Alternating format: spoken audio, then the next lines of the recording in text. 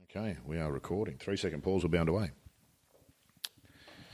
Hello, welcome to episode 17 of the Good Golf Podcast. Rod Murray guiding proceedings, and exciting to be doing so from on-site at the Vic Open at 13th Beach, Australia's best, if not most important tournament. We'll talk about that as the show goes on. In a moment, I'll be joined by a very special co-host. But before we bring in England's Felicity Johnson, a couple of quick messages. Don't forget to check out our sponsors' website at thegolfsociety.com.au/Talk and Golf. You'll find a full range of the best brand names of golf apparel like Hugo Boss, Jay Lindeberg, Ralph Lauren and Nike, as well as shoes and accessories. Pretty much anything you could want from the biggest names in the game. Talk and Golf listeners receive a $25 store credit on their first visit. So do yourself a favour, click the link in the show notes below or grab a pen. Quick, hurry up, I'm waiting. golfsociety.com.au/Talk and Golf, just the one G in Talk and Golf. Important to remember that. If you're looking for more golf podcasts, head to the Talk and Golf Network, home to some of the game's best and most popular shows, including Feed the Ball, the Grumpy Old Man podcast, State of the Game, On the Tee with Dr. P, and our latest edition, the Blind Shots podcast with Kentucky native Dave Hill. Yes, Kentucky. Interesting. Great accent. Good show. Recommend going and having a listen. Okay, enough of all that. We're on site. We're excited. It's golf time. Let's get on with the show. And let's start by saying a big hello to Felicity Johnson, or as those of us who count ourselves as friends call her, Flic. How you going? Rod, nice to be here. Thanks for having me again. And it's great to be back down here at 13th Beach.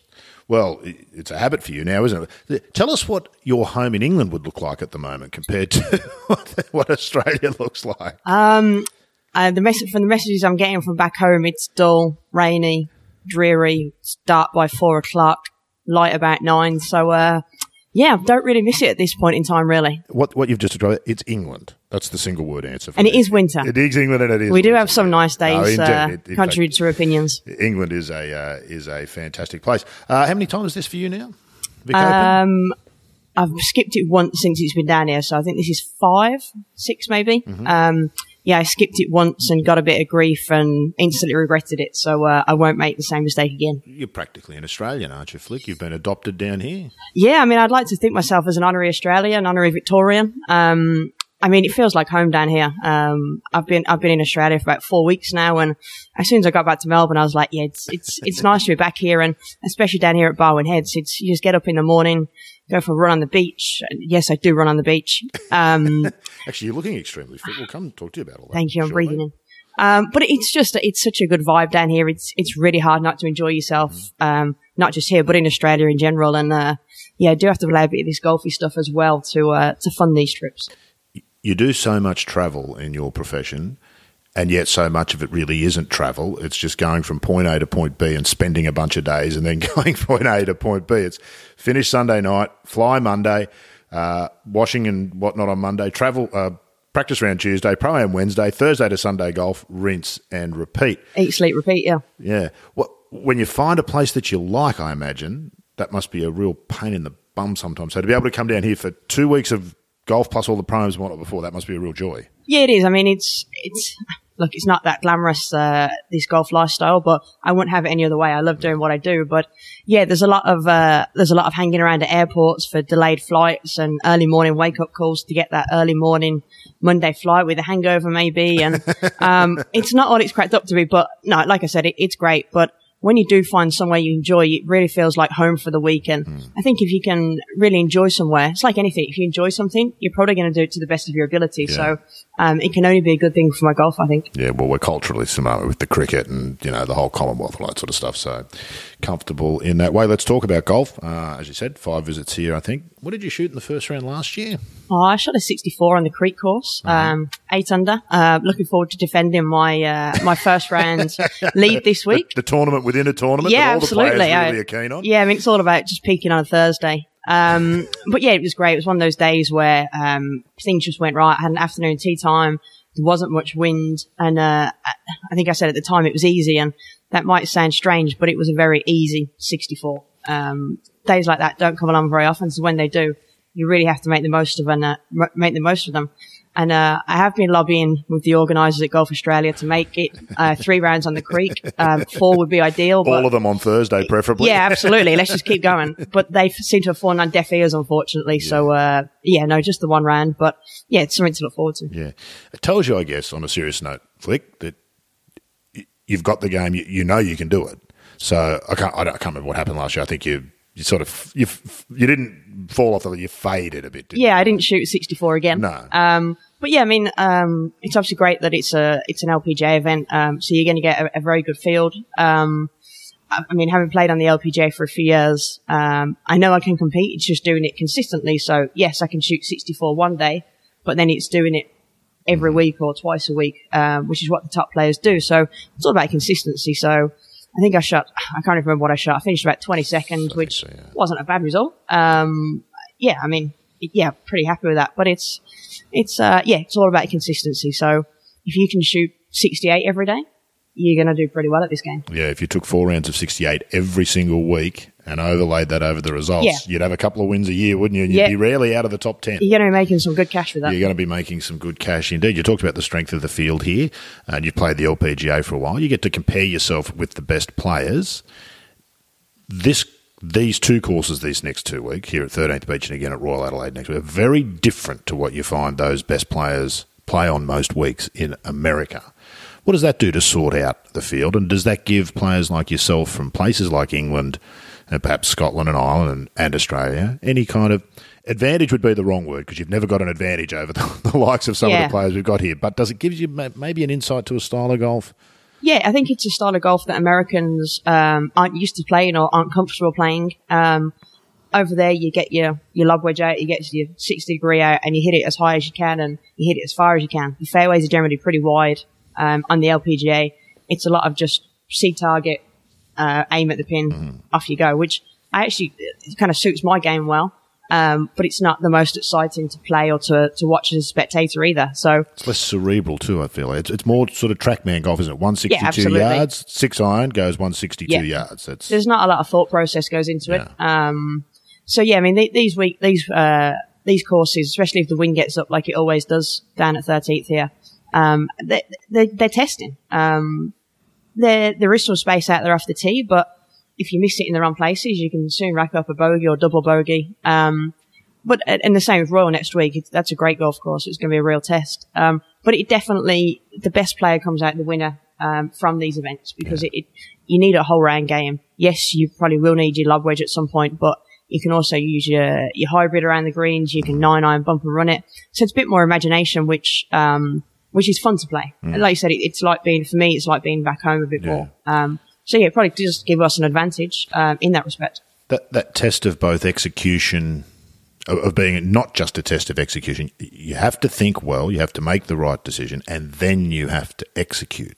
Yeah, and you have options around the greens here. You can use your lob wedge, you can use a 9-iron, and it's picking the right shot. There might not be a wrong shot, but it's picking the shot that's right for that situation, and then just executing it, and really committing to it, because it's very easy to get in a bit of self-doubt, and then it all just goes horribly wrong from there. If you're thinking, oh, maybe I should use a 52 or maybe I should use a 7-iron, and then you do neither and you've probably got the same shot again. So you just got to pick one shot, commit to it, and do your best. Maybe is not a word professional golfers want to hear ever, is it? Maybe no, it's not a great one. Or maybe that.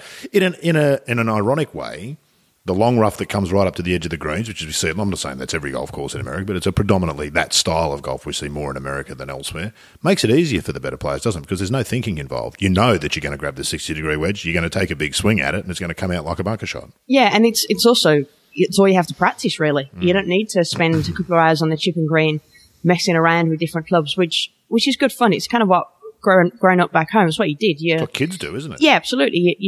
You might not have a full set of clubs, so you've got an 8-iron and you learn to play lots of different shots with an 8-iron. You play bunker shots, you play bumper runs, you see what you can do with it. And that's part of the fun of growing up, playing golf with your mates. And I think we can lose that as professional golfers. You get so stuck in your ways of, right, I've missed the green.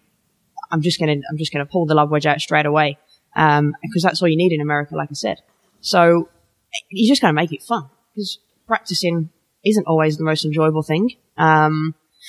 Some days you don't want to practice, but if you can make it fun, make it challenging, make it interesting, you're going to have a lot more productive work, I think. Indeed. What are the keys to these golf courses here? Probably both of each of the next 2 weeks. What are the sort of the keys? Is it mostly about the physical? Is it more about the mental and discipline?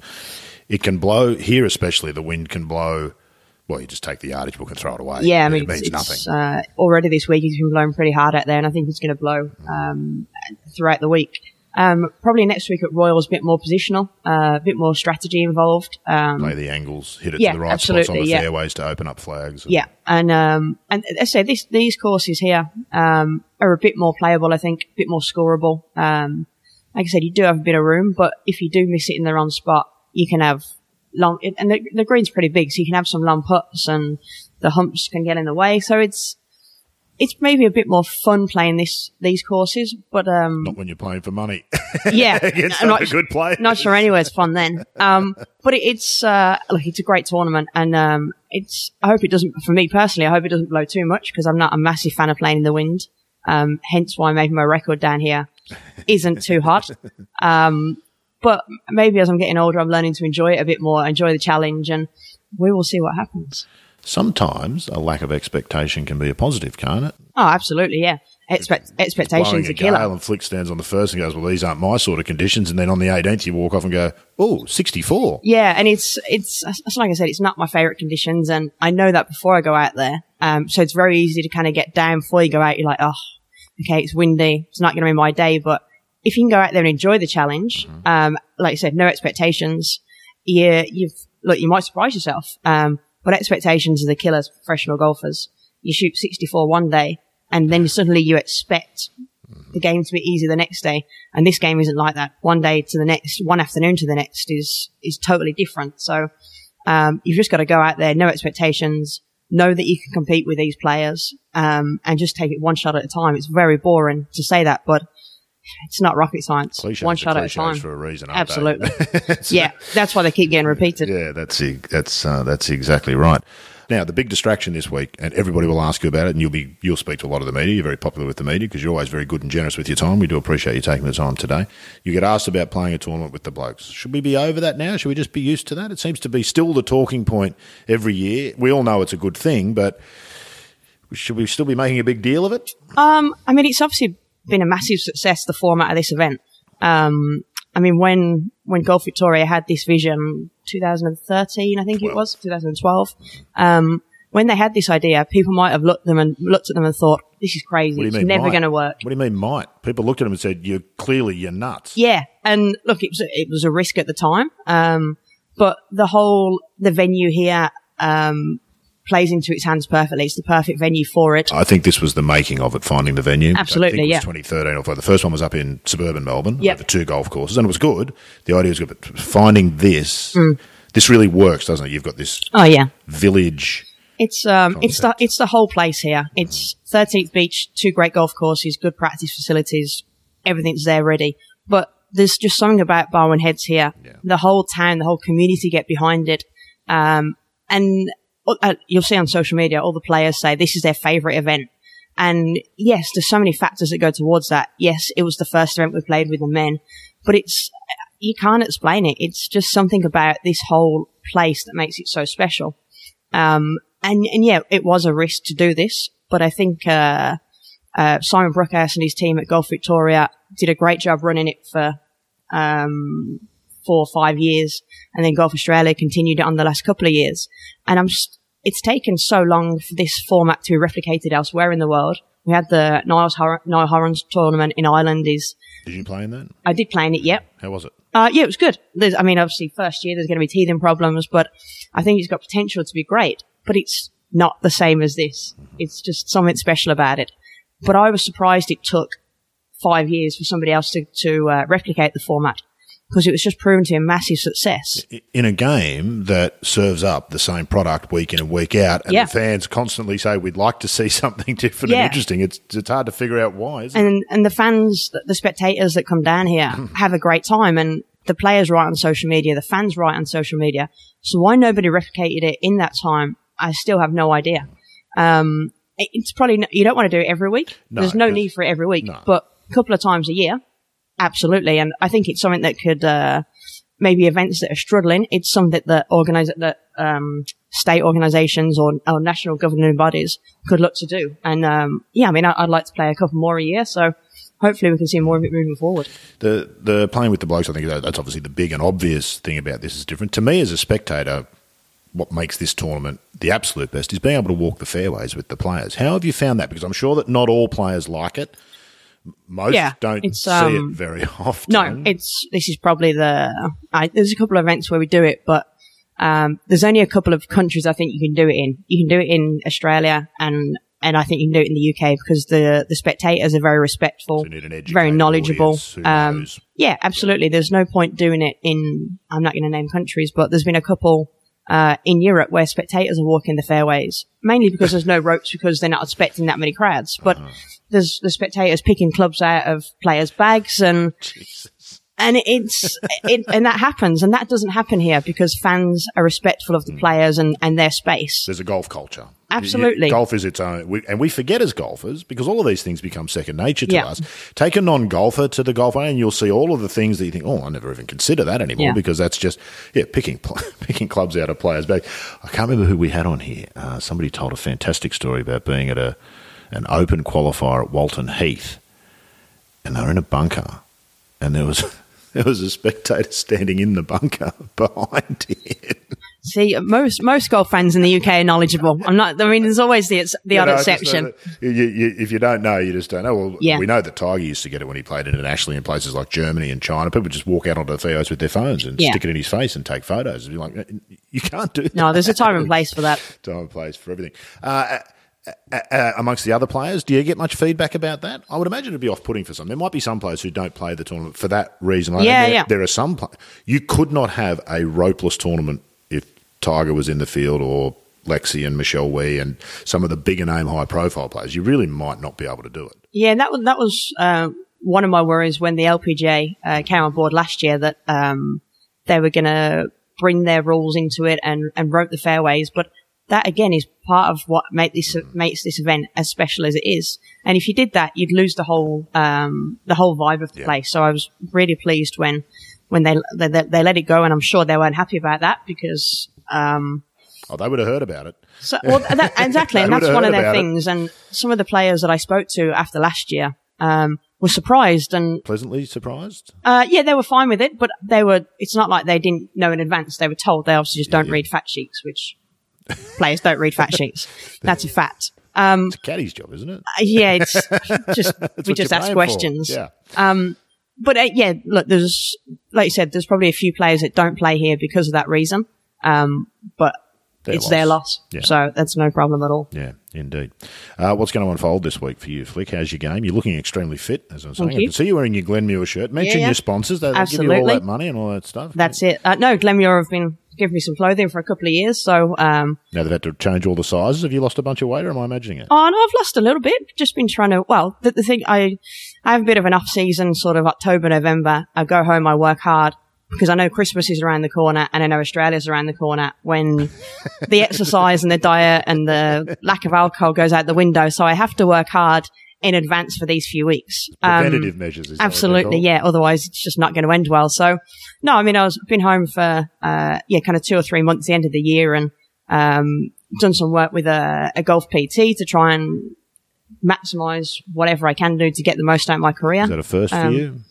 Golf specific, yeah, I guess it is. So I've been working with Ray for a couple of months, and lots of squats, lots of deadlifts. It's all the stuff that you see on Instagram. It's all true. Is it as boring and painful as it looks? It's not something I enjoy. And I mean, I go to the gym most days when I'm home, and people think that I must enjoy it because I go there all the time, but I don't. That's just, I guess it's part of the job. It's not something I enjoy, but I guess if you can see the benefits in your golf game, it's worth it. And are you seeing the benefits in your golf game? I mean, it's the start of the year, so I've been out here for a couple of weeks playing the ALPG Pro-Ams. Haven't set the world alight, but it's been kind of trending in the right direction. Shot 5 under and laid after the first round at Ballarat in the rain, so it must have made me feel quite at home. And then the wind got up on Sunday, and I finished 7th, so it was fine. It's all just about getting some tournament play, some playing with a card in your hand. It's obviously a bit different to just having a knock around with your mates. So it's got 4 tournaments in a row now out here. We got here, then the Open at Royal Adelaide next week, and then Bonneville, and then Dubbo for the New South Wales Open. It's a fair mix, isn't it? Yeah, there's a few varieties. To Dubbo, so it's obviously great to be out here. It's great that the LET have got a couple of events out here again, and I'm just looking forward to getting going. It's my favourite event, and it's just a great place it's to a nice be. way to start there, isn't it? Just on that fitness, where do you sort of see the benefits? We know that there's some, particularly amongst the blokes, there's a lot of specific exercises and strength work to increase distance because the game at that level has become very much about distance. Is it the same for you, or is it more about endurance and being less fatigued at the end of it? A 72-hole golf tournament is a long, physically demanding thing to be a part of. Whereas recreational golfers think it's fantastic. We'd play golf every day if we could. But when you play for a living, the mental exertion and the physical exertion of 72 holes, you need to be pretty fit, don't you? Yeah, especially we were doing this, so we've got 4 weeks in a row. So there's a lot of traveling. There's a lot of golf involved during those 4 weeks. So if you can step up on the 18th tee on a Sunday afternoon and feel the same as you did on the first tee on a Thursday, that's why I do it. I don't need to be a marathon runner. I don't need to be able to run for 26 miles, but I want to feel the same as the same on a Thursday as I do on a Sunday. So yeah, endurance. So you do that, like the squats and the deadlifts to create power in the right areas. And I'm no expert on it, but I just know the basics that I need to do that. And so yeah, hopefully it'll pay dividends these few weeks and the season moving forward. Yeah. Not to be impolite, Flic, but it's the reality for all of us. The clock only ever ticks forward, doesn't it? Mm-hmm. It never turns back. Yeah, so all you can do is try and make the most. The answer's no, isn't it? No. All we can do is try and make the most of the talent or the opportunities we have. I'm not going to be a professional golfer forever, so if I can make the most of the opportunities I have playing 20, 30 tournaments a year, I'd like to do that for the next few years and see what I can do with the game. Then turn your hand to broadcasting and podcasting. And a job offers in Australia are welcome. How do you feel about all that sort of stuff? Not all players are comfortable with what we're doing here. You are. Is that just dumb luck, genetics, or? Yeah, I mean, talking about golf, it's something I can do pretty well. I know a lot about golf and I'm pretty good at talking, so you put the two together. It's pretty easy. But I mean, yeah, I've been a professional golfer for 12, 13 years, so I'd like to think I've got a bit of knowledge and some experience that might be able to help grow the game. As I do some work with the Golf Foundation back home, and I'm an ambassador for them. So some work's understating it, isn't it? You do a lot of work, don't you? Yeah, but I enjoy it. It's I started playing golf when I was 5, and I had a lot of great opportunities as a junior golfer. So if I can turn up somewhere, people might not know who I am, but if they see it's a professional golfer, it's exciting. And I try and think, if when I was their age, I'd have loved having a professional golfer come and speak to me for an hour or play a couple of holes or do a clinic. So if I can help out and do that in any way, I'm going to. And it's very rewarding. And you see the kids have a smile on their face. And until you crush them in a chipping competition. Yeah, I mean, that's the real joy. Absolutely. You can't, you've got to, this game's pretty tough. You've got to teach them that at an early age. So it's, look, and if I can help juniors, if I can do a podcast like this, and it's good fun. I enjoy it. And I say, we're not a professional golfer forever. So if it is going to lead to more opportunities, down the line, then I'd be stupid not to take them. Yeah. If anyone's not sure who you are, just point to your bag. It's got your name on Exactly. it. They don't hand those out, do they? You've got to earn those. Well, you can actually get them done these days, I think, but who would unless they play professional golf? You mentioned the LET there. We've had a good, strong relationship with the LET here in Australia the last few years. A lot of events. The LPGA now co-sanctions this one and the Australian Open, but the LPGA and the LET are now working much more closely together. There was a big announcement early in January. Yeah. Tell us about that. I know you're heavily involved in the LET as a player and its future direction. Both yourself and Meg McLaren are probably two of the more vocal supporters of the LET, and you've given a lot of time and energy to making it the best tour it can be. The fear is the LPGA's taken over the LET. Is that what's happened? No, it's a collaboration. It's pretty common knowledge that the LET has been struggling for a few years. When the LPGA put this proposal to us at the end of last year for the players, it was a no-brainer. It's a great deal. From a player's point of view, it's a great deal. What is the deal for those who might not have for those, we've got 7 new tournaments. It's seven tournaments is an extraordinary achievement. And that was kind of in about 8 weeks of talks between Mike Wine and between Alex Armas, the two CEOs of the tour. And I think once federations and organizations within Europe heard the LPGA and the LET were talking, they were making phone calls to the LET saying, look, if this goes through, we'd love to be a part of it. Because the job Mike Wan's done with the LPGA is remarkable. They weren't in a dissimilar situation to the LET 10, 12 years ago when he took over. So he's not going to get involved in anything that's going to be a failure. He's got a great reputation. So this deal, this collaboration, it's going to succeed. So once people heard Mike was involved and the LPGA were involved, they wanted to be a part of it. And for the LET, that was been massive because we haven't had that for a few years. So we've got new tournaments a couple in Sweden, in Switzerland, Holland, Belgium. And the thing that's been lacking from the LET schedule the last few years is events in Europe. When I joined the tour in 2007, I think we had, say, 26 events, and 25 of those were in Europe. So obviously your expenses are going to be less. It's going to be easier traveling. You can fly home on a Sunday, fly out on a Tuesday. And that's what we miss. So for all those new events to be in Europe is great for the players. And I think it's been a real shame the last few years, the rookies and the youngsters that have joined the tour haven't had the opportunities that I did, when I was a rookie. Some have had to have part-time jobs. Absolutely, yeah. Mates of mine have been working in bars, working in restaurants, and if you're doing that, then you can't be putting everything into your golf to make the most of it. So, and in a game as competitive as golf, and cycle pretty quickly. Yeah, with how strong women's golf is at the moment, within Europe, you're not going to be able to play it to the best of your ability. So hopefully people don't have to do that anymore, and you can call it a job, because I've been fortunate enough, I play all the smaller field, the limited field events. I've always finished high enough to get into all of those. So I've played 16, 17, 18 tournaments, which still isn't many and not enough to call a job. That's why I was kind of poking around for jobs in the next couple of years, because I couldn't go on just playing those few events. I was, 32. You can't amass enough as a retirement fund, because it's costing you to do the travel and everything as well. Yeah, exactly. So. It's when you're traveling to Thailand for a week and you're traveling to China for a week or India for a week, it's not cheap. And yeah, we've got some good events, but it just wasn't a job. It almost just feels like you're playing at it a little bit. So I'd started to ask questions about opportunities within the industry, but now the schedule is looking as good as it is, and I think it's only going to get better the next few years. I can just focus on my golf and not have to do that, which is great. And so I'm really looking forward to the collaboration to see where it goes. Yeah. As I understand it, so you'll have a series of events that are almost like a qualifying event, so that some players will graduate each year from the LET to the LPGA. So it's like a feeder tour. Huh? Yeah, I think for this year there's going to be the top 5 on the money list will get straight through to Q Series, which in itself is a great opportunity if that's what a player wants to do. And hopefully moving forward, the top 5 or however many it might be can get full access to the LPGA. So yes, in that respect, it is a feeder, but it also gives us enough playing opportunities just to play in Europe. Not everybody wants to play in America. I've played in America, but I have no ambitions to do it again. I'm quite happy playing in Europe, traveling home each week, and there's players like Florentina Parker who have no ambitions to play in America, but now they have the opportunity to play enough events in Europe to earn a living again.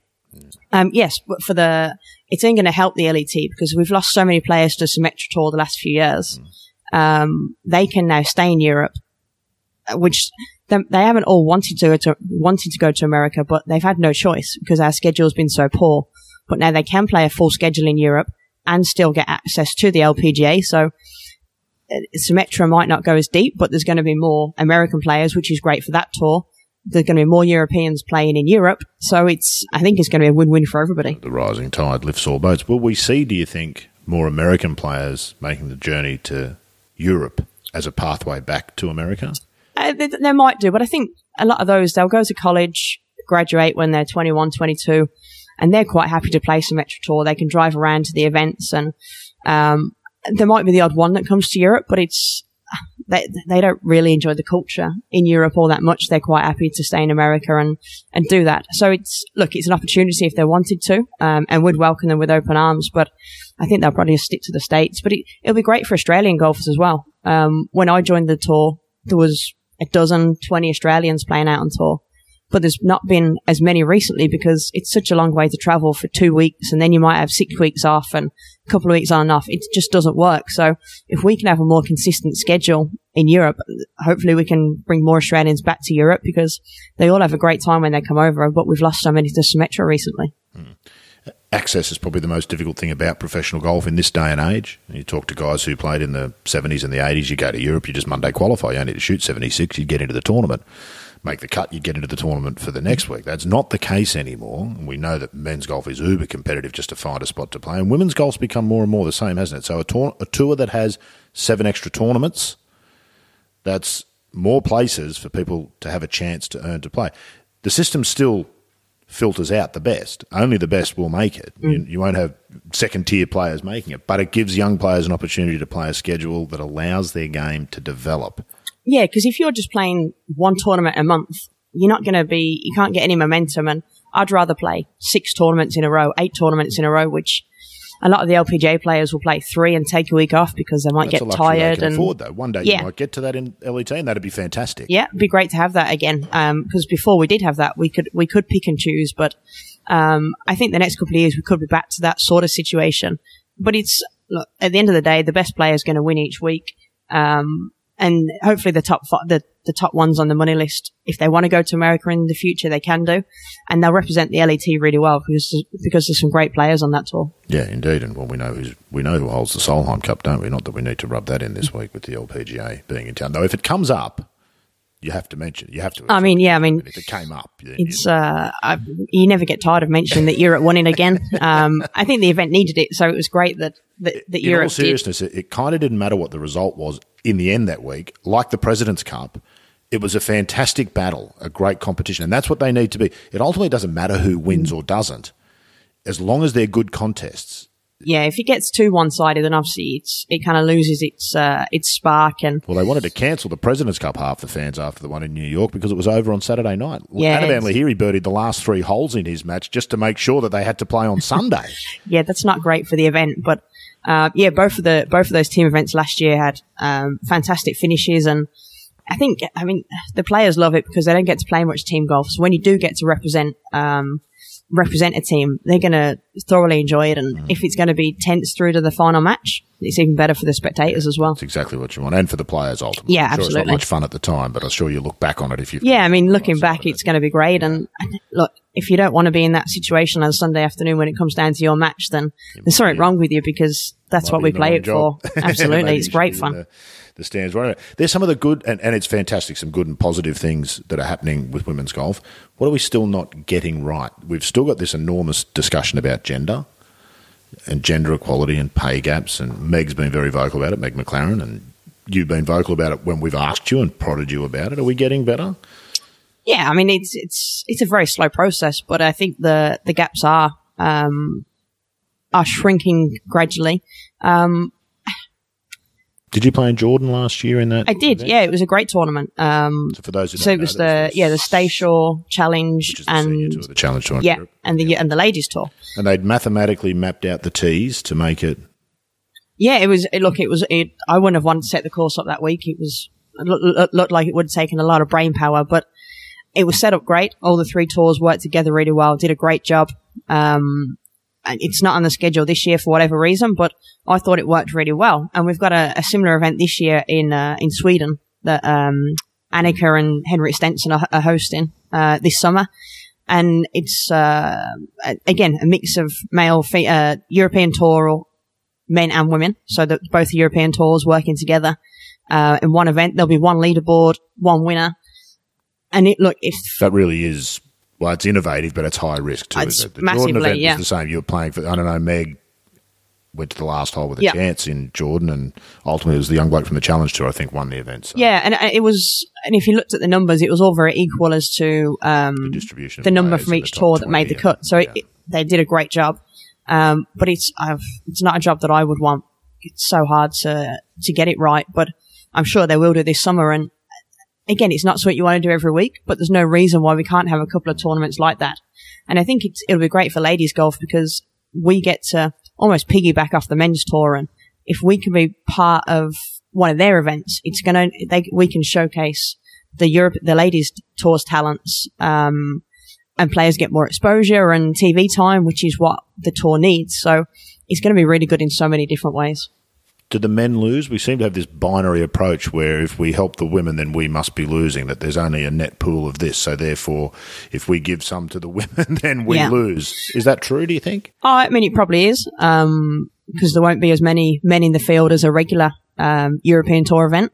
But they have enough, there's enough tournaments for them. It's not like they only have 4 or 5 tournaments. They've got, I don't know how many, 30, 40 tournaments. So just to do it once for the good of the game, they can't complain about that.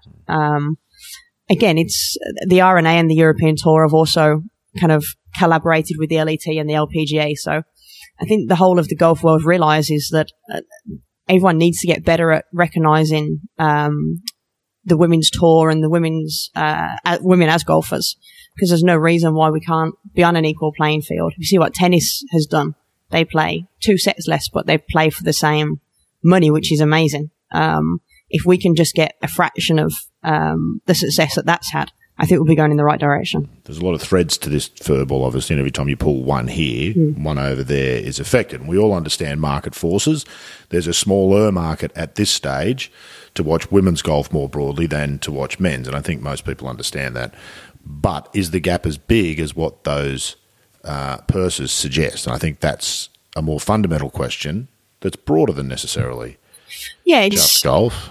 Yeah, and look, we're not stupid. We know that more people want to watch men's golf on TV than women's. That's just a fact. It's just how it is. And look, I would probably rather watch men's golf than ladies, because it's fun watching Rory bomb at 350, but not all the time. For your average golfer, the ladies' game is so much more relatable and realistic. They get to compare their games. If we hit a 6-iron from 160, they're like, oh yeah, that's me, and it's more comparable for them. So if we can just get a little more TV time, it can do so much for the game. And I just think small steps this year that we're going to have are going to make a massive difference. And I think that the LET needed some, probably needed some belief, and it probably lost a bit of its reputation within the industry. But now with the LPGA on board and the RNA and the European Tour, it's going to make a massive difference very quickly. You can feel the buzz amongst the players. Yeah, absolutely. They are all in on it. How do you find your fellow male professionals when you come across them? And as I understand it, it's not as often as we might think. As players, you don't come across them much. How did it go at Jordan, for example? Yeah, I mean, it's not. I don't know many of the male players. Growing up as an England international, it was all very separate. It was like male training camps here, female training camps here. Heaven forbid that we practice together. Very frowned upon. What might happen? No, got to be very segregated. But I think the guys enjoy it as much as we do. That's changed at that level too, hasn't it? Now the squads tend to be absolutely. Very much. I know that's the case here in Australia. Yeah, and definitely the same back home. The squads are a lot more integrated, and they work together a lot more. So the newer players on tour, the younger players, do have the rapport with the male players, and they've grown up together. So if you can travel with some different mates, and you get to play practice rounds with them out on the course yesterday, there was lots of mixed groups, and why wouldn't you? If you don't get the chance to see each other very often, as we don't, the tours are so separate, you don't see each other very often. So for this week to have the chance to play together, I saw on social media this morning, Anne van Dam played with the Dutch guys yesterday, and it's great. What is the problem with men and women playing golf together? If you're a golfer and you don't want to play golf with Anne van Dam, there's something wrong with you, because that swing, you could put that on repeat. Yeah, I've watched that a few times, time after time after time. I suppose the goal of all of this at the end of the day, and I think this probably happens to a lot of male golfers eventually, they have a daughter and they suddenly realise the pathway into golf is just not as open for them as it is for their sons. And that's when the realisation hits, when it suddenly affects them. So what do we as a game do if we accept that we want more girls to play golf? And I think most of us do. There's a portion that always will think that they shouldn't, but let's put them aside for a moment. What do we do? Because as a young girl, if you look at all the sporting options available and all the recreation options, I don't think golf would be very high for most. No, if you look back home, women's sport has gone from strength to strength. The England soccer team got to the semi-finals of the World Cup last year. The cricketers are doing great. Here in Australia, we've got the AFLW and the cricket both going very, very well as well. Yeah, and this women's golf was in real danger of getting left behind if we didn't do something. It's tough because it's great that that kids have the opportunity to play so many sports, which is what you want growing up. You want to have a go at every sport, but if golf isn't there, it's going to get missed out. They can't choose it. No, if they don't get the opportunity, you can't do it. So, it's in a few more school curriculums now, with like the Try Golf, the plastic clubs. At least kids can have an opportunity to have a go. Like the Golf Foundation goes into schools and does some great work, but it's making it more accessible, because golf's always had that elitist, reputation, and it doesn't need to be. You can pick up a set of clubs for $100 off eBay and off you go. So it's just about giving kids the opportunities. So I think golf as a whole needs to do more to make it more accessible. So whether that's club pros going into schools more, which I know there's a lot of pros that do a lot of good stuff, fantastic stuff, but it needs every pro to do that. Every pro at every club to go into, or whether it's the assistant, run a school program and take it to the masses, because that's what other sports are doing. Whether it's a sports festival, golf has to be a part of that. So otherwise they're not going to get the opportunity, and we're going to have a lot of great cricketers, great tennis players, but there's going to be a real miss in the golf industry. Of course, one of the great advantages of golf is that most sports people in other sports play golf. Yeah, in their off time. We could really use that. I know Elise Perry is a keen golfer. What's it, Healy? Yeah, Lisa Healy. Seen her. Golf's almost... you don't want her turning pro, trust me. She's already too good. She plays most sports well, I reckon. Yeah. But golf's almost cool at the moment. If you see all these celebrities and top sports stars playing it, I mean, Ash Barty, obviously cricketer, tennis player. From what I'm told, she's a great golfer as well. She's getting a little annoying, frankly, isn't she? She's one of those people that you don't like because they're just good at everything. But I think she's very hard to dislike because she's a rip of a girl, from what I'm told. But it's if kids can see on Instagram and Twitter that their idols are playing golf, it's great for the game. I mean, you've got like Justin Timberlake has his tournament in the States, and it's just making it cool because, like I said, it's not always had that reputation. And it is pretty cool. It's a great game. It's we a game. We don't sell it that way, though, do we? No.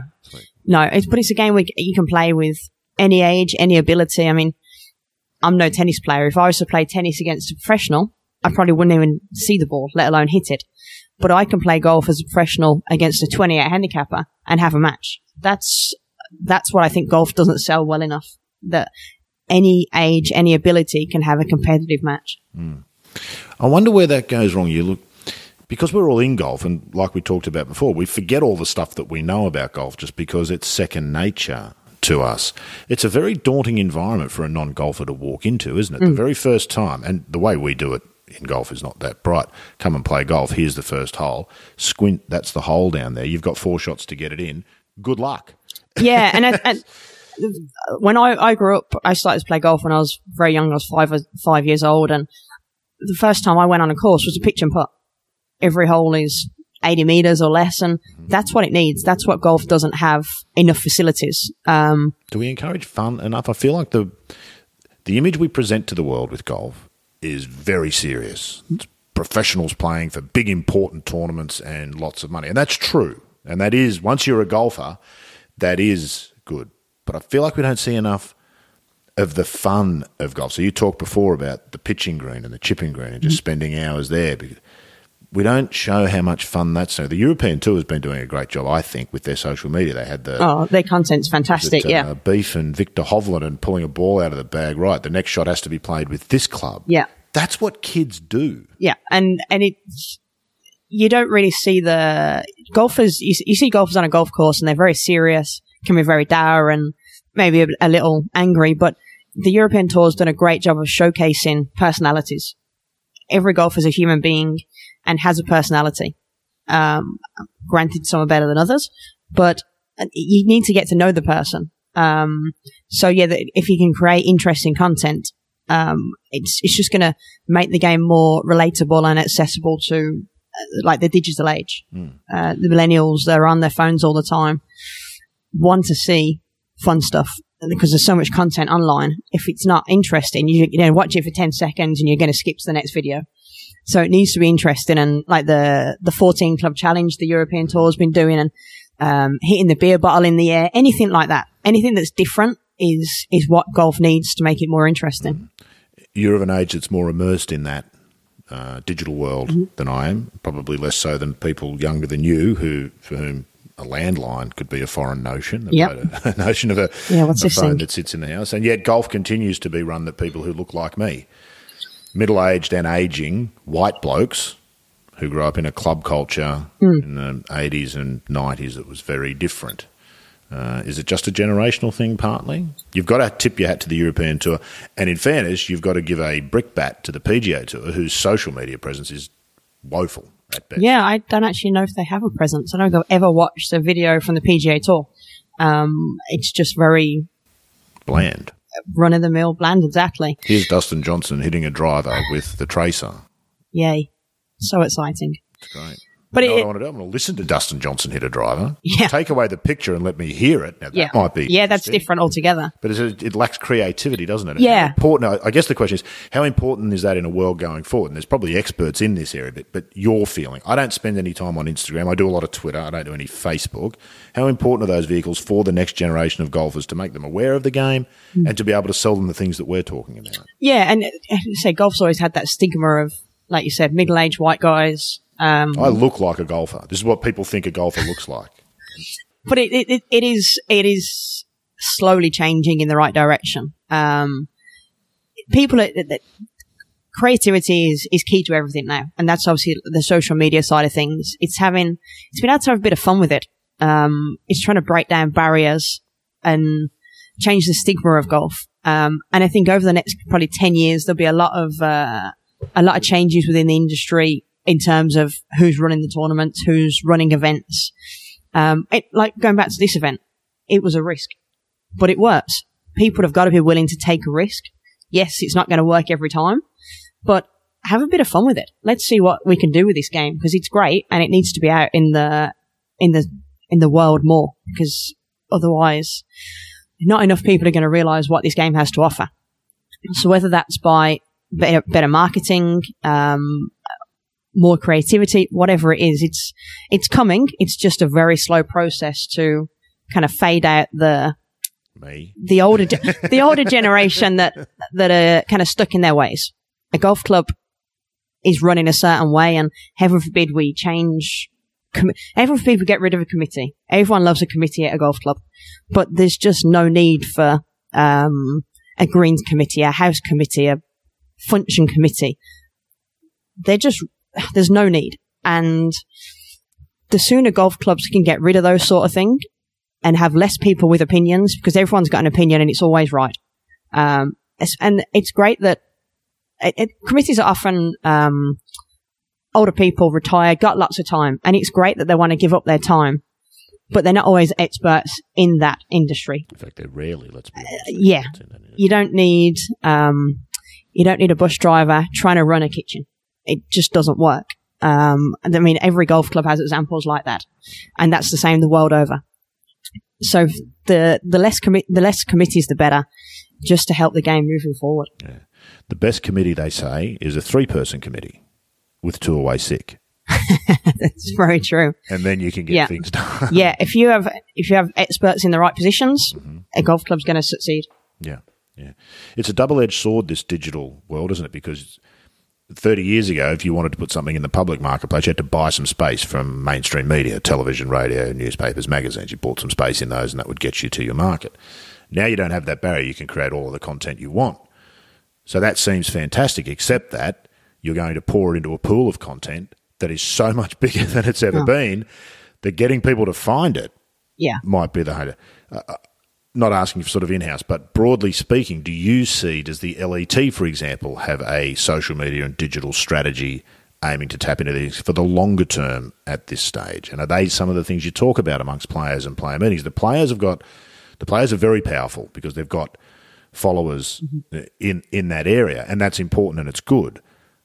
But the organisations themselves need to be active in that space, don't they? Yeah, absolutely. And I think the LET's social media presence is pretty good. We have Elliot goes with us each week, does that presence, and it's hard to think that someone has a job just for social media, just to tweet and do Instagram videos about golfers. But it's what every organisation has. It's essential. It's one that the most important job. That could be one of the first positions. Yeah. Because if without that presence, no one knows you exist. And like you said, it's having a bit of fun with it. And I think if you don't have that presence, the tour, the organisation will get left behind. And like I said, it's just having a bit of fun, bit of creativity with that. And the players are great. The players really get on board, and I think the women more so are probably better at showcasing the tour. And if we get asked to do different features, different content, we jump at it. We're like, yeah, sure, that's great, because it's great for us as well. It's great for our brand. It's ultimately, it's all about making a better video. Absolutely. And if we can have a better brand, the tour's going to have a better brand. So the two things go hand in hand. So we try and come up with content as well, but I'm not the most imaginative person in the world. But if someone said to me, do this, I'd be like, yeah, sure, that sounds great. Sounds like a lot of fun. I think that the more players are involved, we can create the content that we want to showcase, and it's going to work for the tour and the players themselves. Yeah. Don't feel too bad. I'm sure that your flop shot's better than Elliot's as well. So if everybody continues to play to their strengths, then we're all doing the absolutely right thing. Brings us neatly to, and you probably don't know an enormous amount about this, there's probably no reason why you should, but we've seen the rumours in the last couple of weeks. In fact, they've become more than rumours. They've gone public. There's a group who'd like to start a world golf tour for the men called the Premier Golf League. Fairly simple concept. Less players, more money. More money for those who do play. There seems to be some feeling among some of the top players that they don't get the share of the pie they're entitled to. Nobody's suggesting that any of the top players are struggling, but the numbers aren't really important if you're talking about principle and what they feel. Have you had a chance to see what any of that's about? And what are your sort of initial thoughts on that? We've just been talking about the importance of the tour as a vehicle for the players. Are we seeing here the end result of a tours that have done their job too well and now created a product that somebody else wants to come and steal? Yeah, I mean, if the guys aren't happy playing for 7 million every week, then, or some of the weeks in the Rolex events, then I'm not sure what they should do next, because, I mean, yeah, money is the dictator here, and the top players are always going to want to earn more money. You do have a shelf life in golf, so I get that they want to earn as much money as they can. While they have the opportunity, but I think it's a little short-sighted if this does take 48 players. They're talking 48. Okay, 48 players. Is that even a competition? I wonder. No, it's like one of your Tiger Limited Field, invite your mates along. If it does come to fruition, I think it will really hurt. Obviously, both tours, PGA Tour and European Tour. It's going to really affect their brand, because if suddenly they can't offer the best players, why is a sponsor going to be involved? Which is then going to have a detrimental effect for the players, not in this 48-man shootout, whatever it might be. So, look, I'm sure it will happen in some respect. Doesn't sound like a great idea, is it? No. I just can't buy into it. I can see some of the points that are being made, but I can't get beyond the fact that if you funnel everything up to a smaller and smaller and smaller group, then eventually you completely lose touch with what created that in the first place. Yeah. I mean, I'm sure there's companies that want to be involved in this and I've got the money to put into it, but yeah, it'll really hurt the rest of the game. You'll have your top 48, whether it's world rankings that get into it, however they want to do it, but they don't want the world rankings. What they want is the players to put bums on seats. There might actually not be 48 of them, is the truth of it. Yep. There might be closer to 10. Yeah. In fairness. So I think there's some issues about that. You've neatly raised a topic that I did want to talk to you about. This is the last thing I wanted to talk to you about. This is a big issue. I didn't give you any pre-warning of this, so apologies for that. The money for this Premier Golf League seems to be coming predominantly from Saudi Arabia. And we know that Saudi Arabia for the last couple of years has been very keen on this notion of sports washing, they call it, where they spend a lot of money to bring some big sporting events to Saudi Arabia, the idea being that papers over the cracks of the human rights issues that we know are a reality there. The LET is going to Saudi Arabia soon. The European Tour were just there this week. Meg's already said she's not going to go to Saudi Arabia, and I don't think she came out to parade that. She was asked about that and had to give a response. Is that something you give thought to? I feel like the players are trapped in an awkward spot. For Brooks Koepka and Dustin Johnson, there's no need for them to go to Saudi Arabia. You know that they're going for an appearance fee.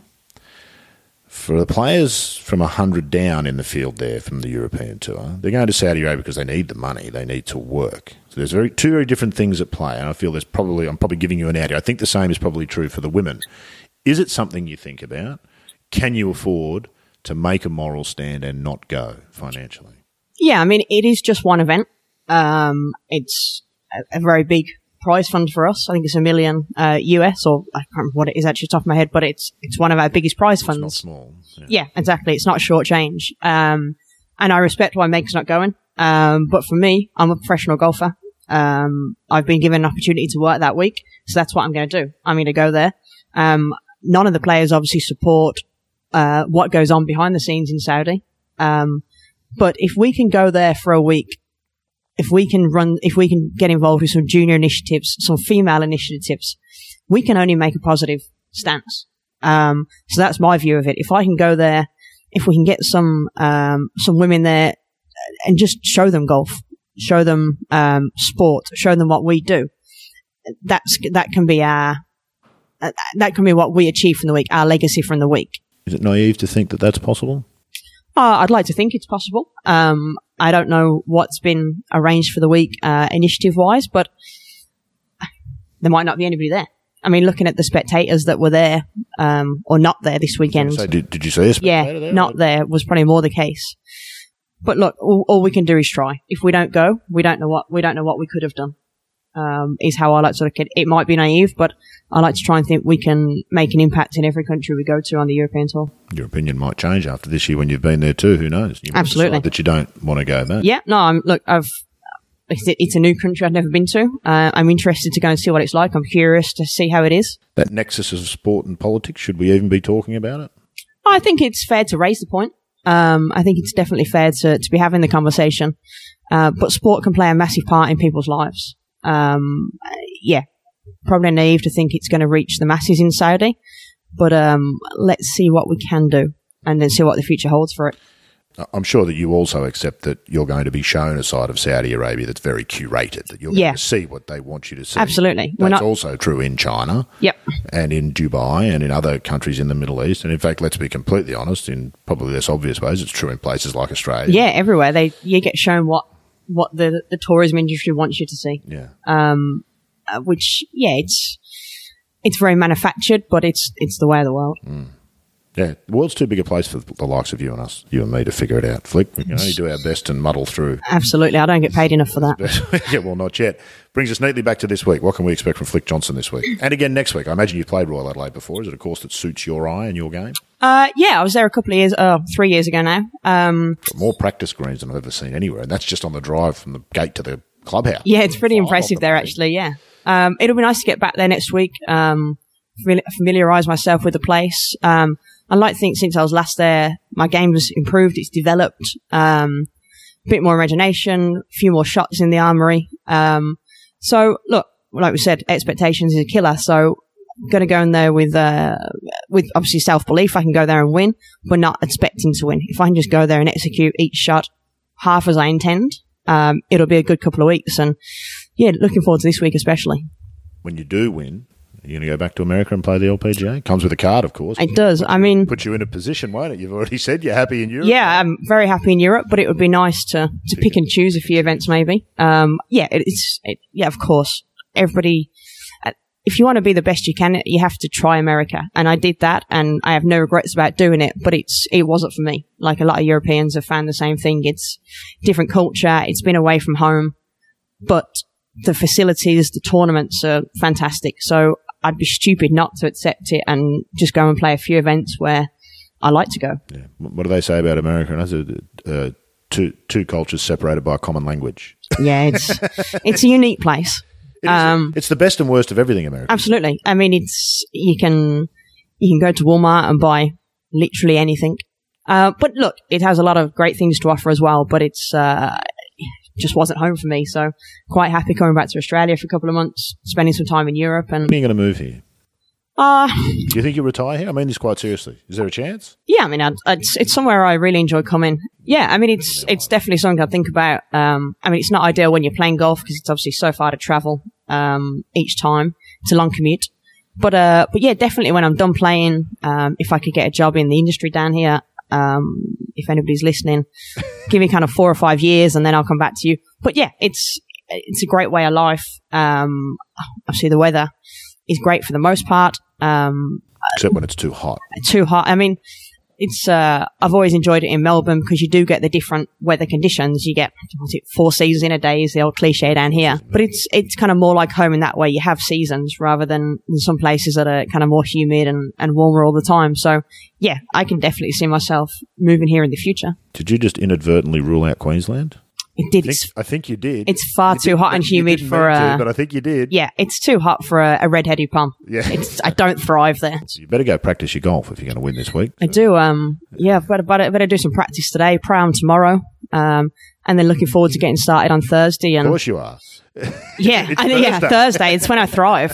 But no, just what they've done with this event since it started in 2012, 13 down here, how it's grown from 150,000 to 1.5 million now. Like the support from the government and Dan Andrews it helps that he's a good golfer. But I think he can see the bigger picture that it's great for the region, great for the city of Geelong. It's great for Barwon Heads that these international superstars from all over the world come to this little coastal town in Victoria, showcase their skills. Yeah. I spoke to some of the people, not last year, the year before, some of the business owners just along the main street of the cafe, and they said it's a fantastic week. They have a few of these kinds of things. Golf is just one of them. I think they have a cycling thing down here as well that brings a lot of people to the place. But for a place that relies on tourism, which Barwon Heads does, it's a seasonal industry. That's where they make their money.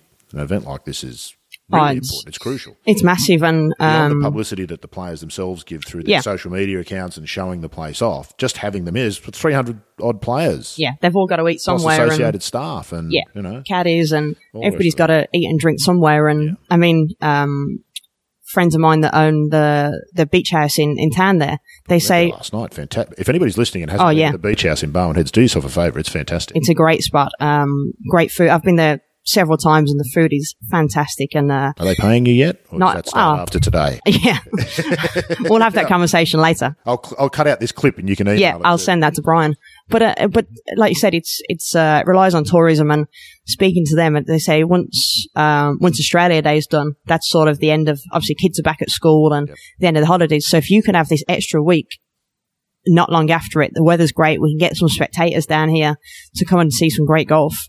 It's just great for the whole area, the business here. And like I said, if they can have an extra week of revenue, fantastic. Yeah, we criticise professional golf a lot on this podcast, but that is one of the examples of how professional golf does good. Yeah. Is it brings an event to an area which brings people and economics and absolutely, good stuff. Yeah. So that's where the government's been great. They can see that it's gonna have an effect down here. Golf's about more than just golf, Flic. And on that philosophical note, you can go and practice, and I can go and get on with it today. Thanks for joining us today. Really. No problem, Rob. Thanks very much for having me. Episode 17 of the Good Golf podcast in the books. You've now been on both iSeek Golf and Good. You're one of the few who can say that because there is no more iSeek. So you've got the first leg of the Grand Slam, and now you've got the second leg. Ticking boxes. Fantastic. All right, great. Episode 17 in the books. We'll be back. Do it all again next week.